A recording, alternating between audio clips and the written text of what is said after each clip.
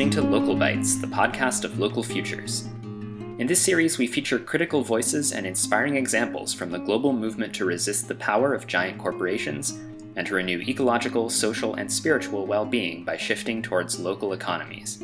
I'm Sean Keller. Today we're talking with Jakob Rask, who was involved in setting up the Copenhagen Food Co-op.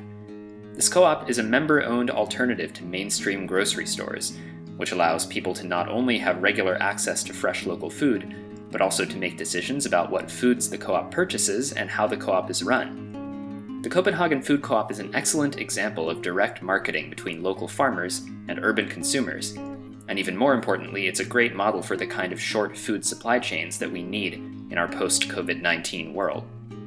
In the interview you are about to hear, which was recorded before the onset of the pandemic, Jakob offers his thoughts on what has made the Copenhagen Food Co-op so successful and the foundational principles that have helped it stay the course. Speaking with Jakob is Anja Lyngbæk, Local Futures Associate Programs Director and incidentally a fellow Dane. I'm here today to pick the brains of Jakob Rask from Copenhagen.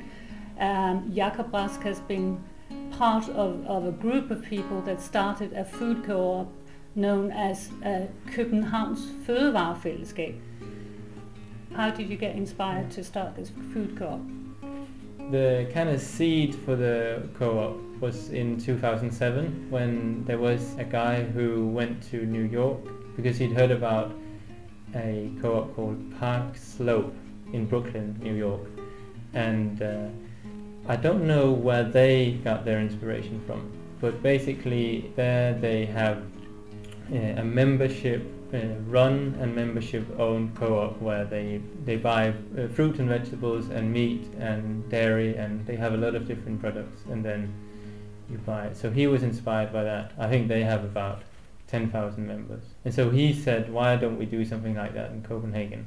And so slowly a group sort of formed around this idea in Copenhagen, and then in 2008 officially the association Københavns Fødevarefællesskab was created, and there was about 30 members who bought the first batch of vegetables from Svenholm, which is an organic producer in Sjælland.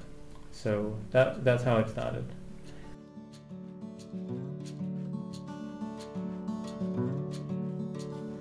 So when you started, how did you start? Did you just talk to a few friends, sat down around a table? Did you include any producers? How did it work?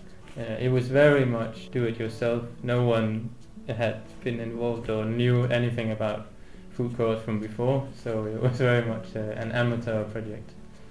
What was the main objectives? Because presumably, even at that time, you could still buy organic food in a shop and even in supermarkets. So what was the thought behind it? Yeah, I would say there's sort of two main objectives or goals that's been driving the co-op from the beginning. One is to make organic, local food more affordable for people.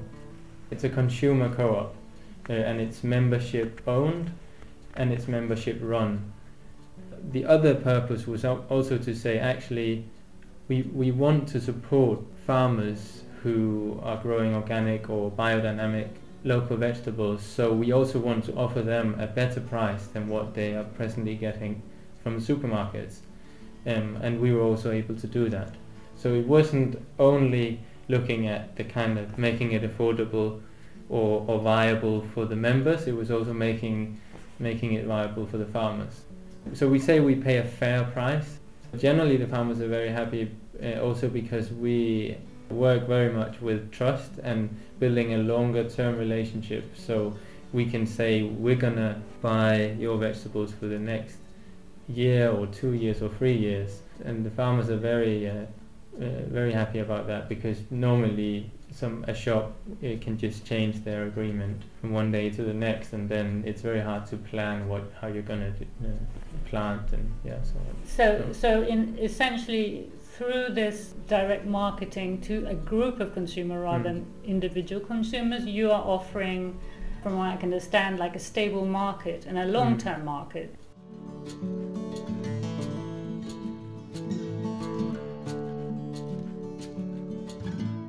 So when you say it's consumer owned and consumer run, does that mean then that the members, they work within the co-op, and does it mean that they get some kind of, you share the net profit, or how does it work? The ownership part means that there's no ownership outside of the members, so there's no one taking out profits like in most food businesses. So let's say there is a profit. Let's say that we make more money from selling the vegetables than we spend. Then those money will be reinvested into the co-op, either lowering prices in the next term or developing the organization, or sometimes also maybe in worthwhile projects in the community. Basically, all the resources that are generated, they stay within the food co-op. And when I say it's members run, that means that in order to be able to buy vegetables, you have to promise to put down 3 hours of work a month or more. Some people put in more. Then you get the right to buy a bag of vegetables every week at an affordable price. Yeah. I could see from looking at your webpage that all the food that you provide is organic. Yeah. It's also local. How do you define local in your organization or in the food co-op? It's something we discuss a lot, but so far you can define it in terms of kilometers. And I know that one definition we had at one point was within 50 kilometers. Also, we're lucky to be on an island, so that sets a kind of geographical boundary. So for a very long time, we would only take vegetables from within Sjælland, from within that island. It's a continuous discussion of how close does it have to be local. And that would also very much depend on what you have on offer. At the moment, it's vegetables and fruit, right? Yeah. So if you were to include corn and meat, for example, you might have to make that radius bigger, I assume. Yeah. I see that you also have other activities, like I see that you do sort of communal dinners or lunches, and you incorporate celebration with music. Did I see some harvest celebration on one of the farms that provide food to the food co-op? So how does all that work, and how important is it for the function of the food co-op? Yeah, it's very important. So we sometimes say that people come for the vegetables, but they stay around for the community. It's a trouble with translating it into English, because the Danish word fællesskab that is literally a community. So co-op is a kind of cold term. For a lot of people, it becomes a kind of community, and it becomes a kind of family, and you get to know people through it. Now we have about 2,000 members in Copenhagen which are active. There's lots of local departments, so you basically go and pick up vegetables in a place nearby to you where all the other people who come and pick up vegetables also live nearby. So that means that you get to meet people from your general area or neighborhood, your part of Copenhagen. Every department will be organizing their own events, and it's all on a voluntary basis. So, one place they might do like a market, or in another place they might go and visit a farm. It is actually, for me, I think it's the most beautiful aspect of it, is that it's become so much more than about the vegetables. It's just as much about creating a sense of community and getting to know people in your area.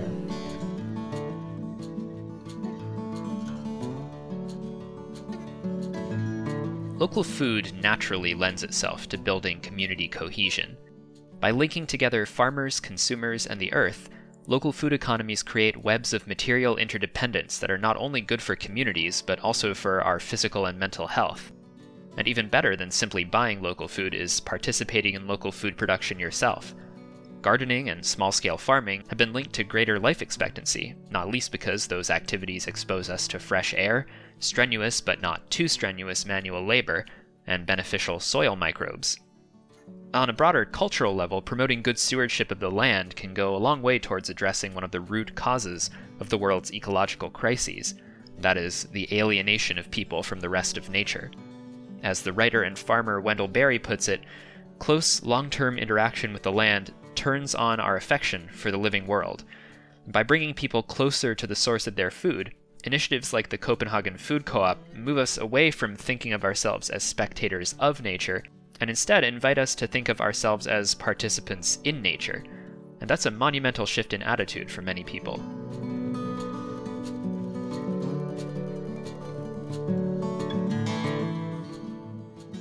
And what about the vision? I mean, can the members agree? Because I understand that the members come from all walks of life. They come from both the left and the right wing of the political spectrum.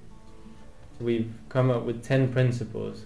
The 10 principles of the food co-op that we were able to agree upon are that it has to be grown and produced organic, as locally as practically possible, that it's to be seasonal, and that it should support fair and direct trade, so no middlemen, that it should be environmentally benign, that it should encourage knowledge about food and organic agriculture, and that is economically sustainable and independent from funds from outside, that it's transparent and is building trust in all the change of production and distribution of the food system.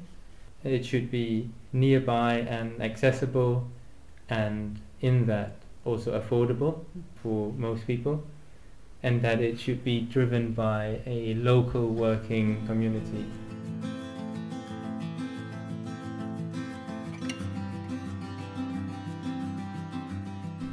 You hear, I mean, a lot of people criticizing both organic and local food as being elitist. Is that something you hear in Denmark presently? Yes, it's very much part of the kind of mainstream debate about organic food, and I think it does have some merit. So organic food is still more expensive.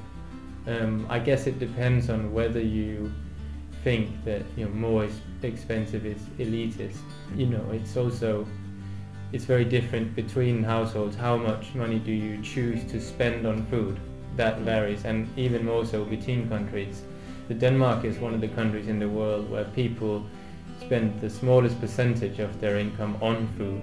So it's quite a big topic, but it's very much, I would say it's very much part of the public discourse around why organic is sort of not bigger than it is that it's seen as too expensive.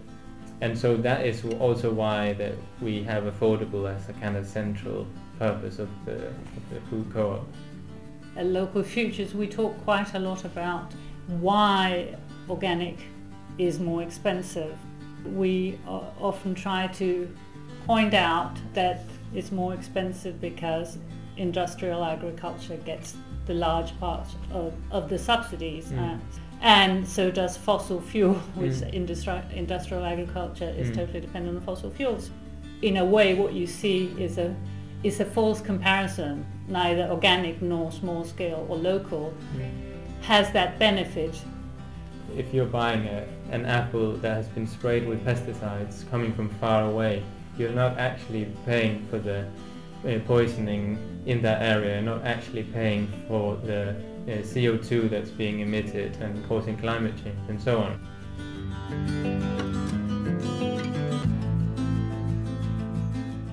As Anja and Jakob both said, the reason that local and organic food often gets labeled elitist is because the sticker price of non-local industrial food is kept artificially low through a combination of subsidies, some of them obvious, some of them less so. For one, there's the immense transportation and infrastructure network required to ship non-local food from place to place, and that gets paid for largely through taxpayer money.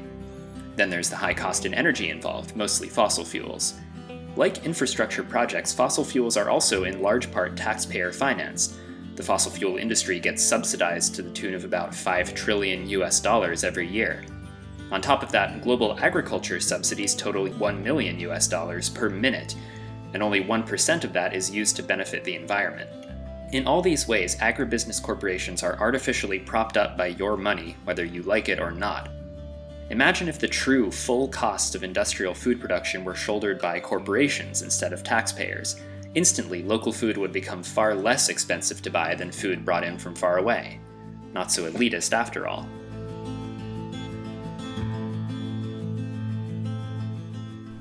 You mentioned several times how the members have to work 3 hours as a minimum. Now, what do you do? One of the most important things is the distribution.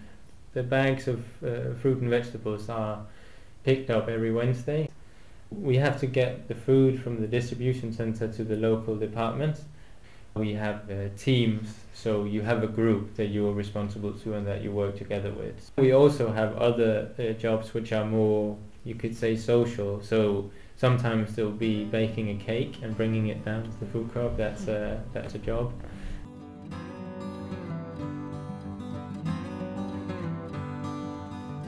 Then there's also more administrative things. So for a while, for example, I wasn't able to work on Wednesdays, so I helped out with the web page.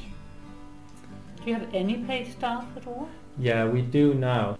We've grown to such an amount of members that it was becoming difficult to run the organization with the organizational form that had been created for 30 members. Yeah, so I should say, so from 2008, and then in the next 3 years, we grew from 30 members to 3,000 members, so more than 100 times more. And so that was a big organizational challenge, and it was also became clear that it's very difficult to run an organization like that only using volunteering. Last year, we decided to hire 2 members. So one to be an accountant to make sure that the financial part was okay, and the other one to be a volunteer coordinator who would do all the things that is boring or annoying or simply wouldn't get done if someone wasn't paid to do it. So you also do, I see, food workshops. Did I see that? And farm visits? I think actually most years there's been a trip to Svanholm, which is one of the biggest producers, where we go and stay and meet the farmers and see how they work and get to know them, and that's a very popular thing to do. What do you consider to have been sort of your greatest successes or the biggest benefits of the food co-op, and what do you think have been the biggest challenges? For me, the biggest success has been showing actually that it is possible if you bring people together and if you gather around a simple single purpose, which in this instance is organic, local, seasonally produced food, that it's actually possible to do all of that work using only voluntary labor. I think it was for me it was a big lesson, and it gives me a lot of hope for the future and for what's possible. And so for me the social aspect and the working together and the community aspect is actually what's for me is the biggest success, that we can work together.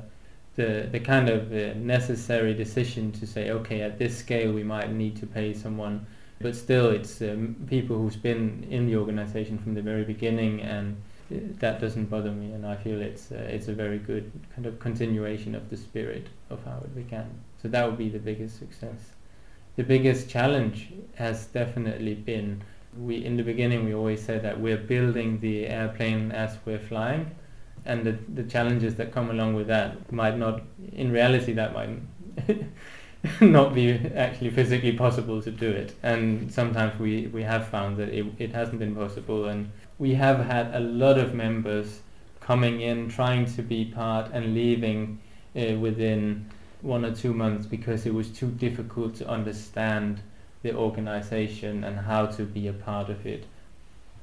Did I see that you now have something, a kind of toolkit and some training for new departments or units within Copenhagen? Yes. Yeah, so Økostart is this kind of toolkit, so that you basically, the idea is that you can take that and then start your own food co-op. And actually I think, to answer your question before about the success, I think that's one of the great successes, is that now we've seen, it's hard to keep count, but now I think there's more than 22 food co-ops in the rest of Denmark just within the last 5 years, which are completely inspired by that model, but they're doing things in a dynamic way. They're doing it slightly different based on their local place, and so it's just growing. They will then be able to get this kind of starting toolkit, so they don't have to kind of invent it over. And we're also working on having a common IT system, so that like membership system or payments for the vegetables or things like that can be automated, and so that every food co-op in Denmark doesn't have to fund their own and come up with it, because that's one of the things that's very expensive to do. Did you get any funding from outside? Because I noticed you said before that one of your principles is not to be dependent on funding from outside. Yeah, so we've defined it so that we don't want to get money for the maintenance or the kind of everyday or the day-to-day work of the food co-op, but we do apply and get funding for projects, so like the development of the IT or the start kit, the toolkit, and we have gotten funding for that. But the idea is that getting that funding is not kind of essential to the running of the food co-op.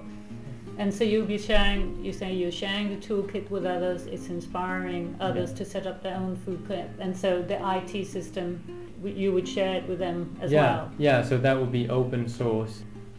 It sounds like that the Copenhagen food co-op, or rather food community, is pioneering this in Denmark and making it much easier for others to jump on the wagon. Starting a food co-op is a hugely significant way to contribute to building a more robust local food system.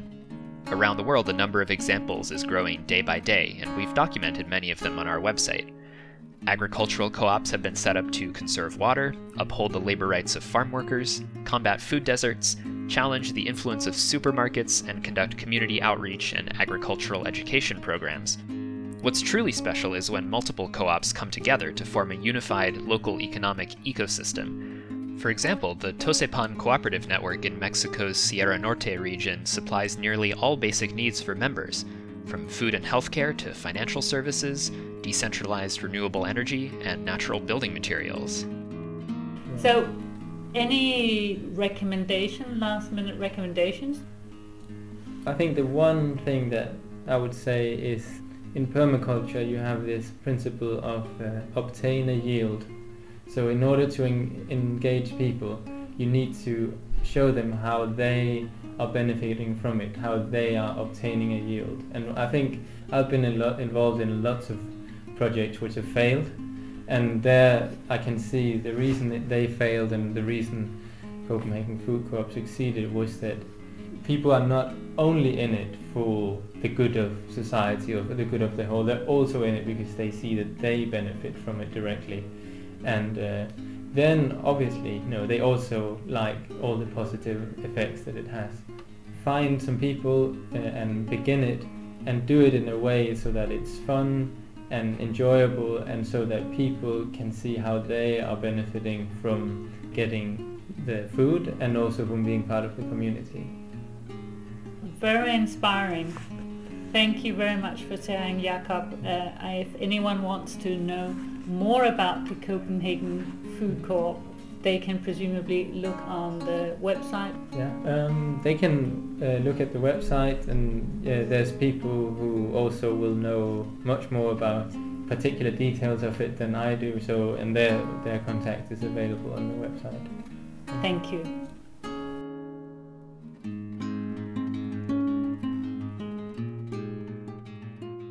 You can find a link to the Copenhagen Food Co-op website and to the ÖkoStart toolkit for starting a local food co-op in the description for this episode. We've also linked to the Planet Local section of our website, localfutures.org, which contains lots of examples of various kinds of agricultural cooperatives and other grassroots local food projects. While you're on our website, you can also subscribe to the Local Bites podcast and listen to or download other episodes. As always, please email info@localfutures.org if you have ideas for other people or topics that we should feature on the show. Until next time, thanks for listening to Local Bites.